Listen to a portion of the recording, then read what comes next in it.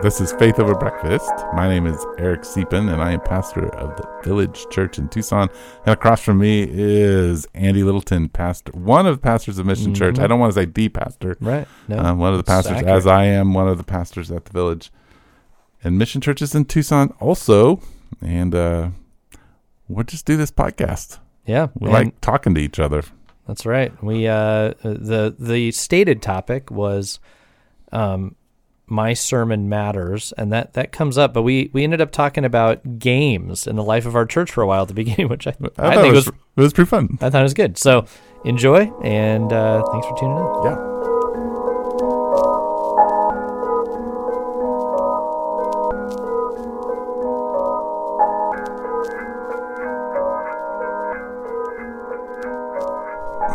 That's how I feel about talking about our sermons. Talking about Faith Over Breakfast is laborious. That's why you keep avoiding it. That's right. Exactly. Anyway, hey, Eric. Hey. Thanks for making the coffee. It's Eric was trying to figure out why I was delaying the podcast by approximately 30 minutes, and it's because I thought coffee was being made. It was being prepared but never made. Yeah, it was. The cup was sitting on the machine, and that's where it. But hey, here it is. Thank you. You're welcome. Coffee. I like it. Yeah, it's good coffee. It's one of my favorite things. Yes, it's what holds the Trinity together. That's my heresy. I believe coffee is what keeps God one. Oh, it inspires his activity in the world. Yeah. Wow. It's the mystery that holds Father, Son, and Holy Spirit. Oh, yeah. Together. Wow. In their Trinity. Wow. Of oneness. Anyway, it's good to see you, Andy. Yeah. The Father is the tree. The Spirit is the bean. I don't know. I think the Spirit's the roaster. Jesus is the bean. Oh, Jesus. We better stop now. Yeah. It's good to see you. You sent me a weird text that I didn't understand, but apparently just said tomorrow with a question mark. Yeah. It also looked like tough man, rough, and I spelled tomorrow wrong on purpose. Yeah. Pretty creative. You were very creative with it. I know. I try. Yeah. Trying to fit in with the Village, creative people. I don't think that's fair. I think you guys post pictures of action figures on your website. I spell things wrong. That's my private. Sorry. Did Instagram. I mention something private? I'm sorry. Whoops. This is not public. Okay. In fact, for a while, for some reason, we had to unlink my Instagram account from the Village account because I kept posting these pictures of zombies that I paint, and they were showing up on our Facebook website. The zombie painting pastor. These are my favorite things about you. Like, yeah. Gotta have a hobby, man. I agree. So when do you paint the zombies? I paint on Mondays. It's my day off. Zombie painting Monday. Yesterday I painted a woman who's like kills zombies. Her name's Megan. Yes. It's from a game I play. Oh, I was going to say, how did you come up with that name for the zombie killing woman? No. You were just like, Patrice. Megan. Deborah. Well, that's biblical. Yeah, biblical, yeah. What's another... Well, I have this. I designed a game and published it and printed it, and the whole idea of the game is that you are some kind of warrior or apostle or sage. Anyway, you're in this forest, and you're exploring the forest, and every tile that you flip over, there are these different kinds of encounters. So you encounter monsters and you fight them and gain weapons. But a lot of the times, the monsters are holding someone captive. So you have to free them. And so I thought I would just name all the people that had to be freed, villagers. Yeah. So it's pretty funny when you're playing the game. You're like, I got Karen. Because, a lot of the names we have are real simple. They're not not Starshine or Starlight. Yeah. They're like Karen. Karen. Bob. Yeah. I'm saving Bob. All right. That's cool. Where do people find this game, by the way? You can find the game on gamecrafters.com, or you can go to Alistair Games on Facebook, and you can go from there. There's a link to the... Okay. How much is it? Well, we have 2 games that Alistair Games, my side company, game company, has developed. One is called Tourists versus Spies. And that game is a card game, and you are trying to sneak spies into people's countries. Okay. And you're trying to get your tourists, get people's tourists into your country. Okay. So it's a fun little card game. Is this like a formal company? It's a formal company. No way. It's because it's a hobby company. So I mean, I'm not running it like a business because I'm not selling enough. But Game Crafters has that, and then there's a game called Evangelon, which is the Greek word for gospel, and that's the game I was talking about. Yeah. And so it's a game designed to work together, and you end up flipping some tiles that have wisdom cards, and so you draw them, and they're actually verses that force you to apply the principle from that verse in the game. Man, so it's kind of fun. It was designed for junior hires to play, and so adults, middle schoolers would probably have a difficult time doing it. Oh, they love it. Yeah. Adults love it too. It's fun. It's a fun game. So wait, how much is it? Well, that one costs $49. It has a lot of components to it. The card game, I think, costs like $14. And they come with like wooden cards, tiles, wooden figures. Yeah. Wow. Yep. Is it to be a member of the village? Is it a prerequisite to own this game? No. Is it an unspoken prerequisite? Many people own Tourists versus Spies because it's a fast playing game, and actually one of the few games that I've designed when I did this one with Mark, that I think if I was not a pastor, I would attempt to market it and get it into the board game world because it's decent. Yeah. And my other one is a little too insider. It's really just designed for the church. It's not designed for actual sale. Okay. I'd have to make some changes. Yeah. I would say I don't think you can buy Evangelon right now because the company notified me that they changed their packaging and I have to redesign my box, and I haven't had time to do that. So. Oh, well, I was thinking about buying it, man. Yeah. I'd be happy to give you a copy of the game. I have them. Copies, yeah. Ooh. I could donate one to Mission in exchange, maybe, for borrowing your guys' vintage baseball equipment. All right, deal. Okay, sold. Game for a game. Game for a game. Anyway, okay. So that's my game life. Nice. Okay, I like that. But I've been playing board games since I was 8, like complicated board games. Yeah. This is an interesting thing that we weren't planning to talk about, but that has come up. So I have this there's a sports, in a way, our church is the least into sports of many churches I know, yet there is a lot of sports being played. Yeah. And you all have multiple games now, it sounds like, that have come out of your community. Why is that? And why is this important? I made the classes Arizona classes play baseball because I think something happens when you play a game together. Yes. What if you were to recommend to Christians and other ministers the development and playing of card games, and I can talk to like playing sports? You're trying to get away from our topic. Absolutely. Which I just want to put out there to the public is why our sermons matter. He did not want to talk about this. We'll get to it. Okay, we're going to do it. We're going to do it. But this is interesting to me. I think there's this little subtext in our communities of game playing. Well, here's a fascinating thing. Our church is not about that at all, right? About playing sports. Right. And yet, I would venture to say that at the Village, at a 2-to-1 ratio, we have more college athletes and semi-pro athletes in their past life than your church does. I'm sure. Which is weird to me. I mean, we're talking about like semi-pro football players, yeah, high-level track runners, swimmers, varsity basketball stars. We had a little burst when U of A track folks found us through a couple folks, but we have people with a background in track and swim at a decently high level, I guess, college. College is always high level, no matter where you go. It doesn't matter. There was a little bit of that, but yeah, generally we don't. I just think it's humorous. Our people who like to play sports didn't get very far with them in life. Right. Yeah. Anyway,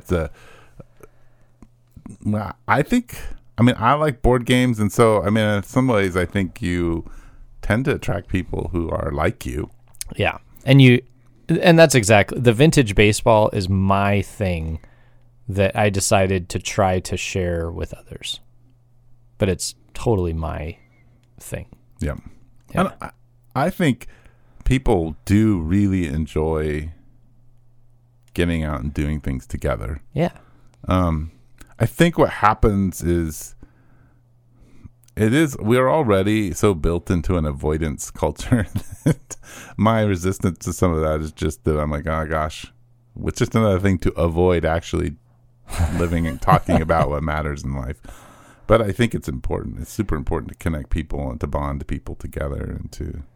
Yeah, and I think I see it a little differently. I see it as people aren't talking about the meaningful things in life because they're not even friends and they don't even kind of... And sometimes what I love about the vintage baseball games is because they aren't that serious. Mm-hmm. They're fun enough to keep you engaged and to bring you out to the park and, but at the same time, you're chit-chatting. If you forget to go out for an inning, nobody cares.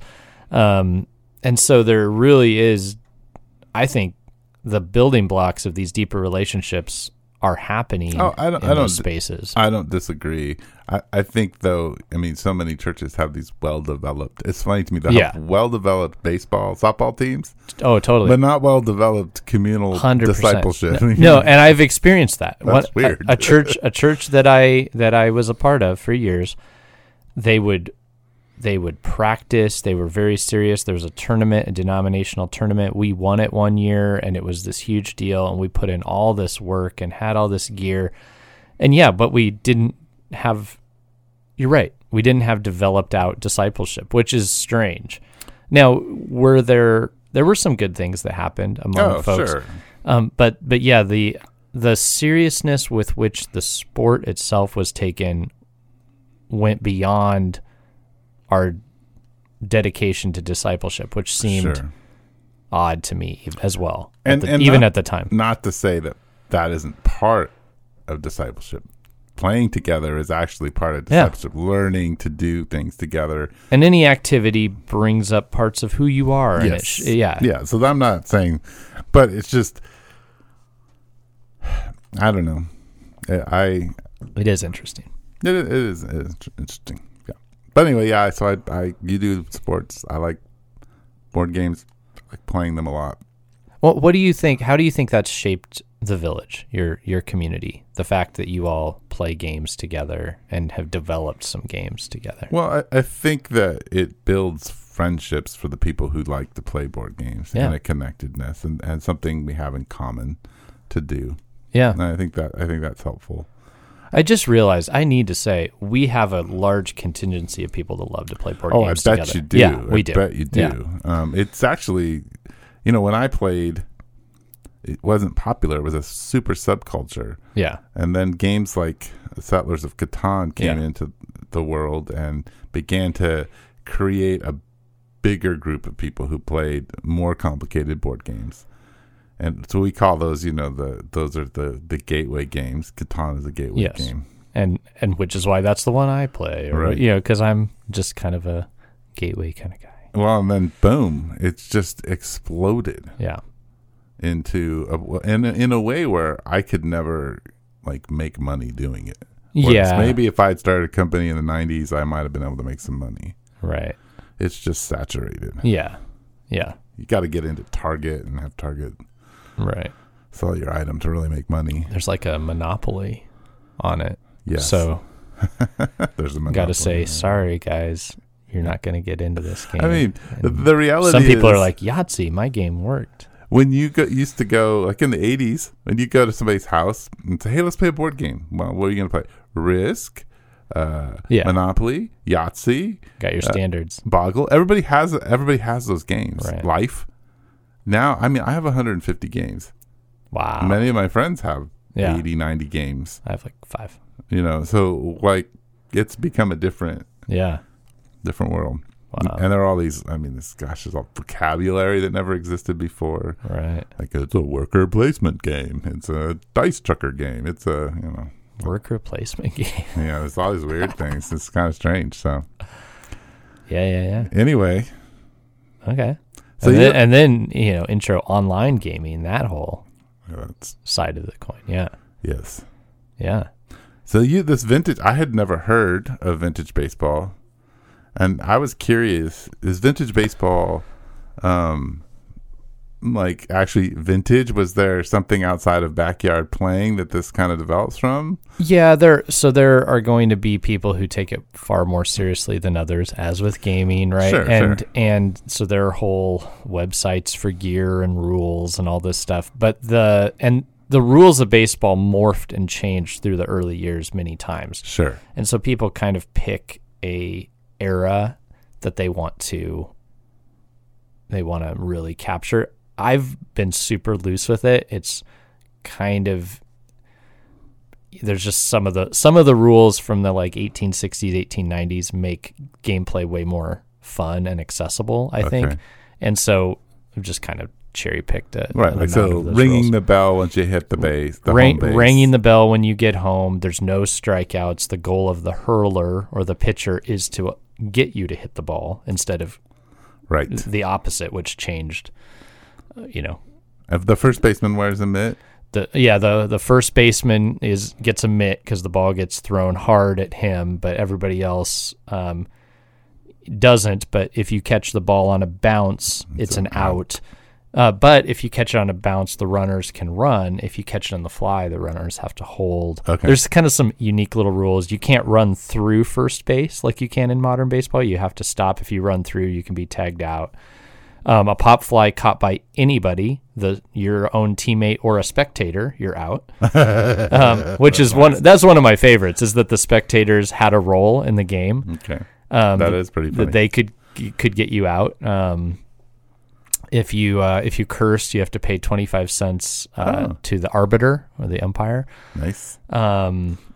There's just, so in some of the games that we've played, when I've brought a roll of quarters, and so you get, because people don't tend to have a bunch of quarters on them. So if somebody cursed, we gave them a quarter and they had to give it to the arbiter. Nice. And that's how the arbiter walks away with $1.50 or something.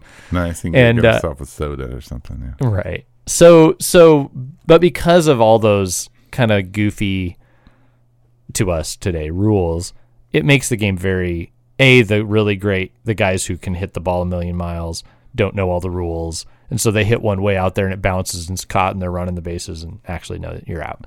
and then the person who doesn't really know how to play that well isn't getting struck out. And so they can, kind of hang in there and have a little more fun with it. And there's a lot more room to kind of be for some like mild trickery and stuff, for the fans to be involved if they want, and to kind of heckle a little bit, try to catch the ball if they want. Yeah. Nice. Yeah. So I picked up on it because I really enjoy baseball, but I didn't like the highly competitive end of it. Yeah. And this version of it combines, the things I enjoy and gets rid of the pressure. So good communal activity. Yeah. Yeah. Definitely. That's how I feel. Basketball, I haven't really tried to like do vintage rules or anything, but I like to play basketball in an environment where there's enough competition to keep you moving, but not so much that you're, fouling hard and getting angry at each other. Right. Yeah. So. Yeah, no, that's one thing that our church used to do quite a bit of. I mean, I think I played for a couple of years, played basketball every week. Yeah. We used to play over on the church on Craycroft and Fifth. I think it's a Methodist church. I live right across the street. I go over there sometimes. A couple hoops there. There is always a Thursday game. I think we would go play in. Yep. Guy got shot over there last year, and my daughter got nervous about going over there which it was kind of this makes sense crazy thing, but yeah. Wow. But no, that's a great way that church has facilitated community in the neighborhood. Yes. They put up really great high quality hoops, lights, and made a space. And maintained them. And maintained it. That's really the key part. Yeah, it's taken care of. Yep. All right, Eric, why do our sermons matter? Well, I first wanted to. Were you serious when you texted me back and said they don't? Mostly no, but we've talked about this before. It's a tough thing to do. I remember snippets of sermons from my life of hearing thousands of them. I remember a few snippets, but I also think that the general sitting under of preaching has shaped me and is very important, though I don't remember a lot of the details. I still think I don't remember a lot of the exact things my parents said, but being in the environment of their teaching for my whole life has definitely shaped me. So I think sometimes pastors, we went through this with our TGC group with the guys talking about how many, some 30 plus hours working on sermons to get them just technically right. And like people don't, in one sense I commend that, but in another sense, it's like you're putting in 30 hours into something, it's going to go right over most people's heads. They're not going to get it. And not that they're not smart, it's just they're in another headspace. You're in sermon mode all week, and then you preach it, and it's the biggest thing to you.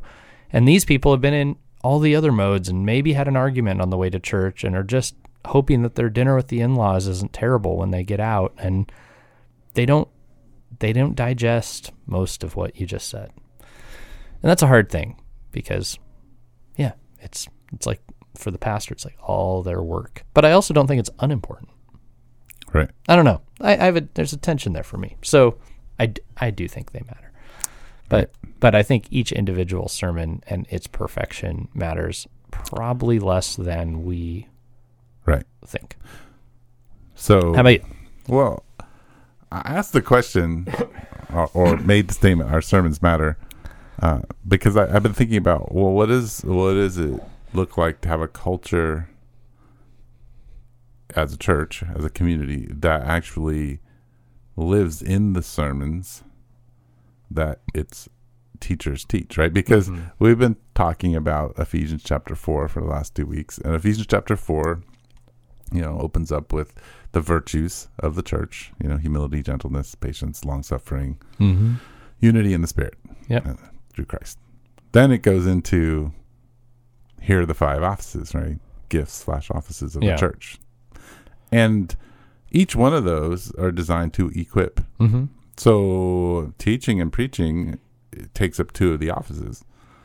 And each of those are pastoring, and pastoring comes from the pulpit and in other contexts, and teaching can come from that space and others, but it seems from the beginning to be in a place where there is a level of proclamation happening to a group of people. So how do you as a listener make what is being said?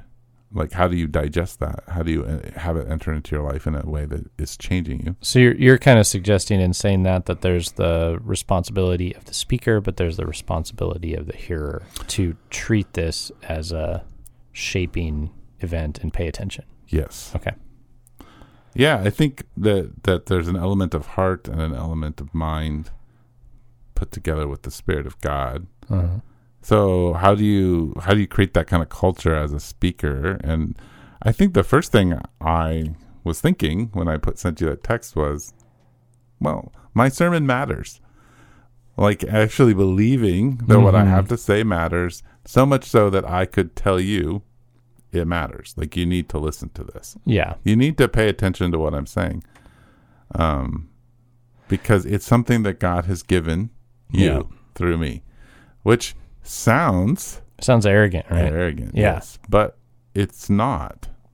I'm not saying that I've come up with something great that you should listen to. I'm saying that what I'm talking about is I'm going to put it in a position where I'm here to offer you what the Holy Spirit is calling you to.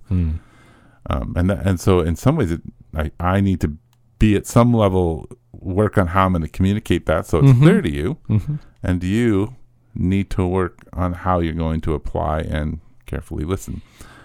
And I've been saying that the general, I think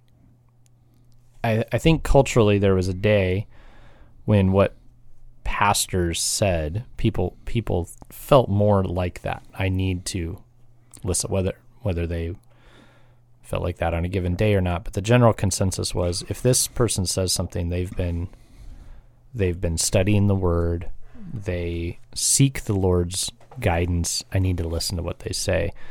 Today it feels increasingly as if listening to a pastor, because you can go shop all the pastors in the world, and you kind of go, that's an interesting perspective. Yes. And I think that there's, and it's weird to say that as a pastor in a way, but I think that in a sense we need to be able to look at pastors and go, these are humans who could just share their own point of view and be wrong. But then in a real sense, we have to realize if God has ordained this office and works through his Word and his Spirit in the church, that there is more going on here that we should invest in and care for. And so here's what I put forward. Excuse me. Did I spit on you? Oh my gosh. In COVID world. Oh, I'm backing up. It's over. Yikes. 10 feet, because I'm not wearing a mask. I'm sorry, actually, guys. I didn't feel you. There's a big microphone in front of your face. I think it caught it. We'll go with that. I have a microphone mask. So here's my proposal in my sermon, and I think it's accurate, and that in those 5 offices, of which they are also gifts given by the Spirit, right, but they're offices within the community of God, that they are the 5 headings for all the other gifts. That the other gifts fall under those. So they connect to those. Okay. But not only that, because you and I are called to be servants of God, all of us have these offices or these gifts, or are at least called to practice them. In some measure. Right? In some measure. So we each have it because we're being equipped in them, right? So right. Yeah, if you're being equipped by someone with this gift, the investment's being made in you, you have some of it. Right. Okay. I see. So my thought is, I once heard N.T. Wright say, he was talking about this other missionary who was talking about his experience in the Middle East, and the way that he didn't understand that this is how it works. So he was invited to speak in a church, and he gets up there and talks, and then like a third of the way through his sermon, he's just interrupted and forced to pause, and everybody breaks into groups, and they start practicing his first third of his sermon. Oh. And they are not practicing it like, well, how would I say it in my way?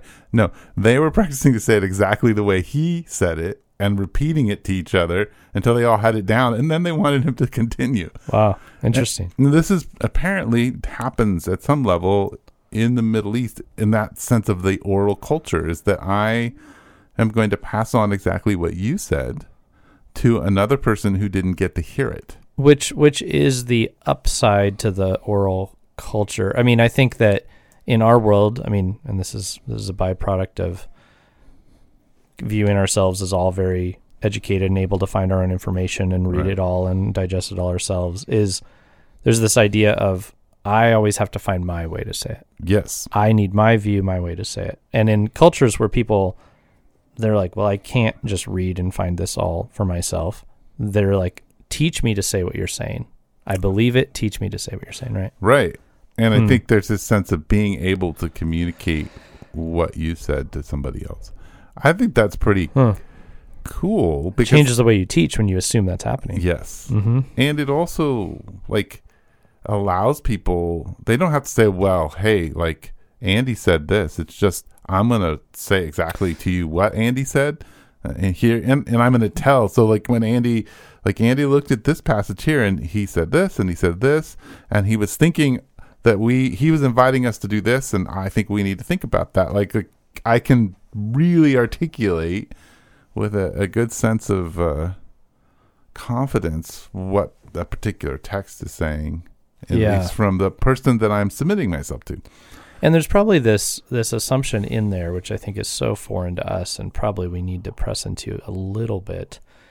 And that is not just, oh, Eric said this, and so this is how Eric would say it. Right. But to say, because, Eric said this to me, and you don't even say this to somebody, it's just because this is my community and I trust this person, this is what I say. Yeah. Yes. I say the same thing. Yes, exactly. And, and which is a challenge then as a teacher, I think, to be as married closely as you can to the text.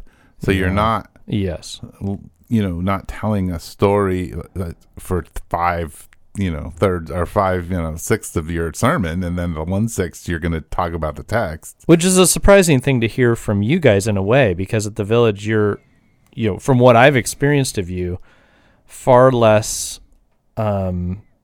you don't come across as exegetical of the text, and you come across as sharing a lot more narrative. And you've talked to me a little bit about the importance of narrative and story and stuff like that. So, I mean, I'm not critiquing you. I'm just saying it's a tension you hold that I haven't necessarily heard you articulate before. Yeah, well, I would say that... And you may have a different way of expressing being dedicated to the text than someone else. Yeah. Well, I would say if you went back and listened to 5 years of sermons from me, right, your conclusion would be that I'm overly exegetical and not very story oriented. Oh, okay. And you listening to Rod, you would probably be a little in the other direction, more narrative oriented. I tend to tell stories to illustrate an idea, so if we're talking about humility and I'm speaking about the Greek word and how it's used, I might take a picture that Aristotle uses to explain that. Yeah. Or I might tell a story from my own life that kind of played itself out. But I'm not one to tell big stories. Now, and I say this to be clear, having listened to it doesn't matter. 3 or 4 sermons of each of you, probably. Yeah. That's fine. I also tend to play around with different particular styles. So I would say last year I was definitely much more story oriented. Yeah. And this year much more exegetical. Okay. Like last sermon I had no stories. Yeah. So it just depends on where I'm at and how I feel. Yeah. I'll tell you that when I speak in the Old Testament, I tend to be more story oriented, and in the New Testament more, just straight verse by verse exegesis. My hermeneutic is different anyway in the two. Well, those are some big Christian words. Yeah, people can go look them up. Okay. I'm not going to explain them. Anyway, regardless of that, that's neither here nor there. The thing that I think is important is how does that create a culture? I think the reason I think my sermon matters is more and more I find myself repeating myself to people. Yeah. Saying, well, this is what it means, what I said on Sunday. This is how that applies to your life right now. And I think people, we're so used to hearing so many voices that our pastors become one of the voices. Yes. And I'm actually arguing for me and for you to be not the ultimate voice, like God's voice, but to be the voice that is challenging all the other voices, not one of the voices. And I would say that pastorally, so not just you in your church, but Nick and others who are speaking from authority. I think I would come from like generally saying the vocal leaders of the church, whoever they are, yes, should be shaping that, and that means there needs to be a sense of some unity and listening to one another as you do that, as you move toward that. And I think if you're doing community deeply and studying God's word together, that kind of will happen. And as that doesn't happen as much, you will lose some of that, which I think we experience that as well.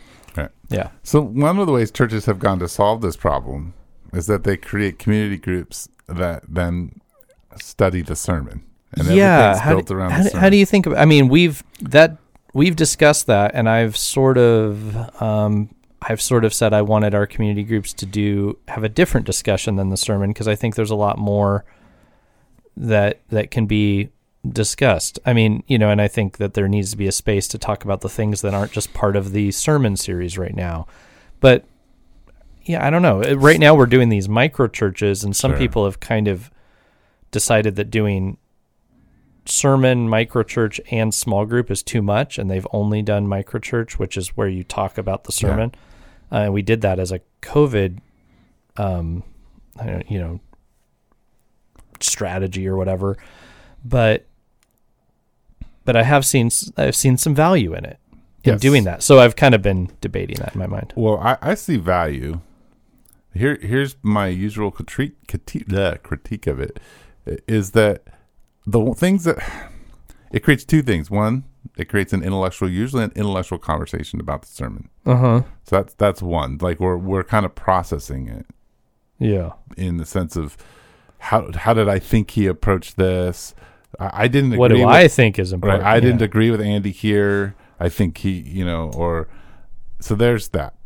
I think that's one of the things I have a hard time with too, is that in some ways, and this is where I wonder if we shouldn't preach a version of the same sermon for a month before you move on to the next idea. I am not repetitive enough, and there's a need for it. So much information that we're putting out every week. Yes, that is difficult. And as pastors, this gets into the whole how long pastors study. We are disconnected from the lives of our people because we've thought about it all week long, and then we fire hose them with something, generally, that they can't possibly work through the way we worked through it because we've spent so much time. And part of being bivocational for me, it's been hard, but one of the gifts of it is that I've had to process kind of like our people do sometimes. Like sometimes I have to be doing two things at once as I'm thinking about my sermon, and I'm learning about my sermon, interestingly, through the other thing I'm doing, which is how a lot of our folks have to go to work. They have to do stuff with their families, right? Yeah. Right. And I would say, I mean, I'm on the lower end of how much time it takes me to prep a sermon just because I don't have that space. Right. Even though I don't have another job, like my job doesn't, the way I do it doesn't give me a lot of space. Well, you're highly relational pastor, and you invest a lot of time in folks. So if you were in an office for 30 hours, you'd violate the very type of pastoring you believe in. Right. Yep. So that makes it a little bit more challenging, I think. There is something about like having an opportunity to have a well-crafted sermon. Yeah. But that's, not something I will hardly ever get a chance to do. I sometimes think there are places for that. I do think there are. I recently listened to I felt really well done, approach to, it was talking about race in America. It was deeply scriptural. It was very well researched. I thought that issue dealt with in that way. There's a place for that. Sure. That sometimes, and the conversations we've had around those things at our church have been very like, let's just have an open conversation and exhibit what that could look like. But there is a place for the very well crafted where you say every word as accurately as possible, so there's no possibility that somebody could misconstrue you, even though it still happens. There's a place for it. And then I think there's a place for a more relational approach, or a more approach that kind of comes out of the communal life. And they have their moments, their times, maybe there's roles, people who speak to, say, a large audience, and they're not so much just speaking to their community where they can work things out and chat about it later. I think there's a little more on the line. Oh, I agree. I agree with you. But I think as a small church pastor who has, 130, 140 people in his church, it's hard at times to say what I have to say matters. You should listen to it. It should take priority over some of the podcasts you're listening to. It is hard to say.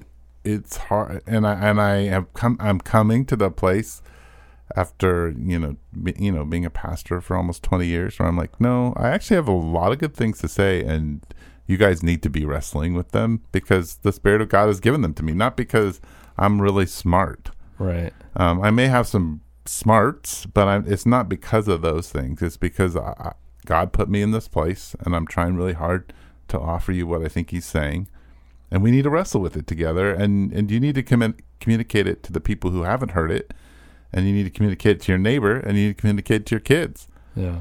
And I think I said my sermon matters because one of the things I've been thinking about is that in this time of COVID, I think what God is calling the church to is to look at itself and take things a little bit more seriously than they have been. Their faith, their relationship with God, the community that they're in, and how they, are giving and taking. I was kind of struck in preaching that one of the things Paul asks people to do is to stop stealing. And I thought, I have never taken anything from anyone at the Village. Like, in instance, I've never walked in their house and stolen something out of it or taken their car. And yet, I've definitely been guilty of stealing, of going into community and taking without giving. And I think that's happened in my life, and I think it happens a lot in the church community, is that we're actually guilty of the one thing that we don't think we're guilty of. Yeah, it's an interesting, a bunch of articles have come out in the past couple months about why you shouldn't abandon your church now that you've been online for a while. So there's one line of thought is, say the church has decided to not open. There are a lot of people that have now gone, well, I'm going to a church that's open. And they'll say, why? Because, I need church. I need the church experience. And then the flip side is people whose church has done a really great job of online are like, well, why would I go back? I really like, sitting by the fireplace in my PJs and watching church. That's the best. And they're doing such a great job of it. I don't want to go back to that. And so there's these articles coming out. They're like, no, don't abandon your church. Sure. And I think that isn't a new problem. It's just one that's really magnified by this time, but in which people, it's not so much this commitment to their community. I must, where it's like, well, however I have to stay connected to you guys, I will, because you all are my, I hear God through this community, and we are bound by the Spirit in this community. There's the sense that, this is kind of take it or leave it. I picked you because it worked, and right. Well, and I think it's modern Christianity, especially in the U.S., doesn't take Hebrews 10, 24, and 25 very seriously. Right. Which is the whole purpose is that we intentionally, when with deep thought, spur one another on towards love and good deeds. And the only way that happens is if we're encountering one another. Right. So we're not supposed to forsake the gathering. And that's a big part of where the Spirit works, is in this intentional care to move one another towards Jesus. Yeah. Yeah. And so it's hard when you sit in your living room and hang out with your family. It's not that kind of gathering isn't necessarily going to create an intentional moving one another towards God. It will at some level, but it's not going to do that. Right. If whoever you're listening to is not getting you up and moving you out of your home to engage the world, then probably you need to find a gathered community. Right. Which is why we didn't do a produced, non-live version of a distance church, is because we're just like, we need to be even in an awkward way together in a moment where we can talk back and forth to each other the best we can. Sure. It was critical.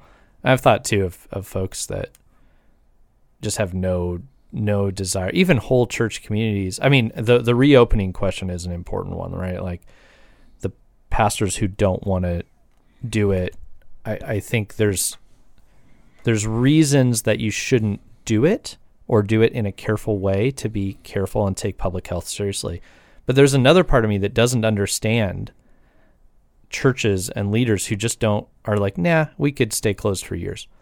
It's like, what? You should at least have this burning desire to be back together. Yes. At the least have the desire. Yeah. And try to figure out every way possible to keep your people connected to each other and yourself.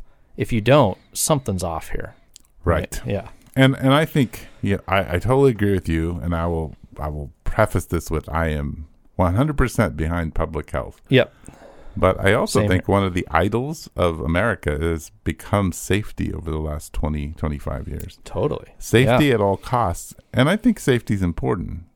But I think it's dangerous when it becomes an idolatrous, when that's what we worship, when we want to keep ourselves safe all the time. Right. And in all aspects of our life. So part of preaching the gospel, Jesus is not safe. He invites Jesus you, isn't safe, and life was never declared to be safe or Right. promised to be safe. Yeah. Right. That doesn't mean we're going to pack a bunch of people into church and tell them they don't Nope. have to wear masks and everyone And breathe. tell them to drive around without their seatbelts Right. on or anything. Yeah, Yep. so that's not what we're talking about. It's more subtle, and it's something that we have to continue to address. But it is, I think, but it plays on this COVID thing Right. because we want to be safe. Yep. And I think even in the messaging to our country, we've messaged safety instead of slow infection in order to be able to handle this, because we all have to get COVID, or most of us do, before there's a vaccine or whatever. Right. We need immunity to this. We're not going to get it by isolated completely in our homes, never talking to anybody.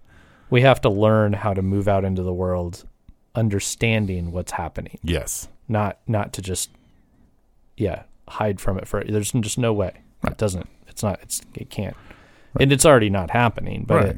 And hopefully that those people who are growing up right now and are experiencing this young will say things like, we need to build better infrastructures so that we can handle things like this and not have this like, we all got to go run away, but that we can deal with the oncoming pandemics. Probably the code that applies to air handling systems should be forever changed, right? Right. By this. And probably I was telling somebody, when I walk in and I see restaurant workers in masks back making my food, I'm like, this could stay forever in my mind. Yes. Like I've never loved the thought of like did they wash their hands? And so it's like these protocols, gloves, stuff for people who are making our food. This is a good thing to just adopt. Right. Right. And so, yeah. There's this balance of we can learn from this, but also still move back into community and the world. Yeah. Though I definitely tell you, I spoke, we have 2 services, and I spoke both services with a mask on. Yeah. I've done it a couple times now. Man, by the end of the second service, I have these massive headaches. Really? And in the second service, you can hear me breathing versus the first service, because it's just like so laborious to have this mask on, and you're kind of having to speak louder, and you just your breathing is inhibited, and we're if you're singing or preaching mask off, or we've only done 2 weeks. We had people take their masks off while seated the first week, and then we were like, that's too confusing, bad idea. So now it's, everybody who attends wears one the whole time, but then when you get up to preach or read, you could take it off for that. Yeah. And our singers have not worn masks because it's just too hard. Yeah. The preachers, because we just felt like it's a good example, and so we can do it, so we'll do it. And I've felt that way about, in like last week, like wearing mine when I'm not preaching. That's right. Yeah. So. Yeah, it's. No, you guys, this is your second time back. We did. That was our second time. Yeah. And how many people do you guys have in your building? So we're the door is open to 30. Okay. Yeah. Is that 30 including volunteers and everything? Mm-hmm. Yep. So open to about 25 plus staff and volunteers. Yeah. Yep. It's about where we're at. Yep. Except I guess 30 is kind of what we've said. 30. Yeah. Seems like a healthy number. Yeah. Yeah. We talked about our space could probably handle another 10, but for now we're going to stick with that. Yeah. Yeah. I think this COVID, like having the 2 services has helped with COVID. Oh, yeah. I mean, because I think one Sunday I think there was 15 in the evening and 25 in the morning. And so that allowed us to have more than we would normally had and still been safe. Yeah. So.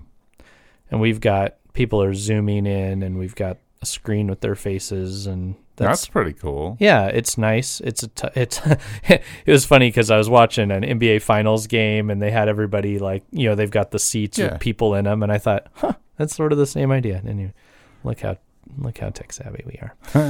But, it's not the same because I even went in front of the screen and waved and then I realized, the camera for this TV isn't even here. They can't even see me. There's this weird little moment where you're like, I want to interact with you, but it's not going to happen the same. And but at least we are aware of their presence and they can see us. And I think that's important to me that we can. Yeah. Well, we had a Zoom. We have Zoom conversations afterwards, and we have those too. Yeah. And we completely spaced the morning Zoom conversation. It was just like for the first time because there were 25 people in the service, and you felt kind of back to normal. You just got stuff to do. Oh, right. So that. It's like, oh, gee, but it's interesting. Well, I don't know if we really got anywhere on that.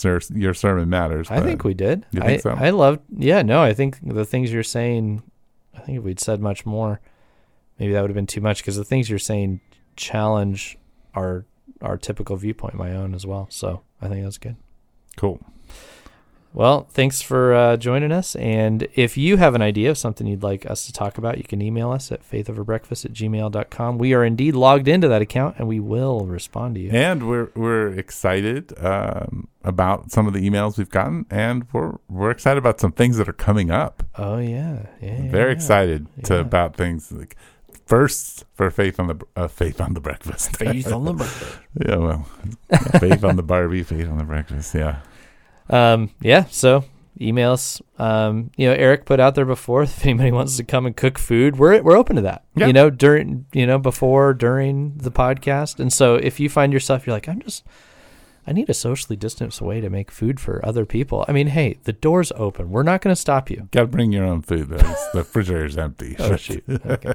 Bring some eggs. Bring some. But no, really, though. Thanks for tuning in. We appreciate you all listening, taking your time with us, and see you next episode.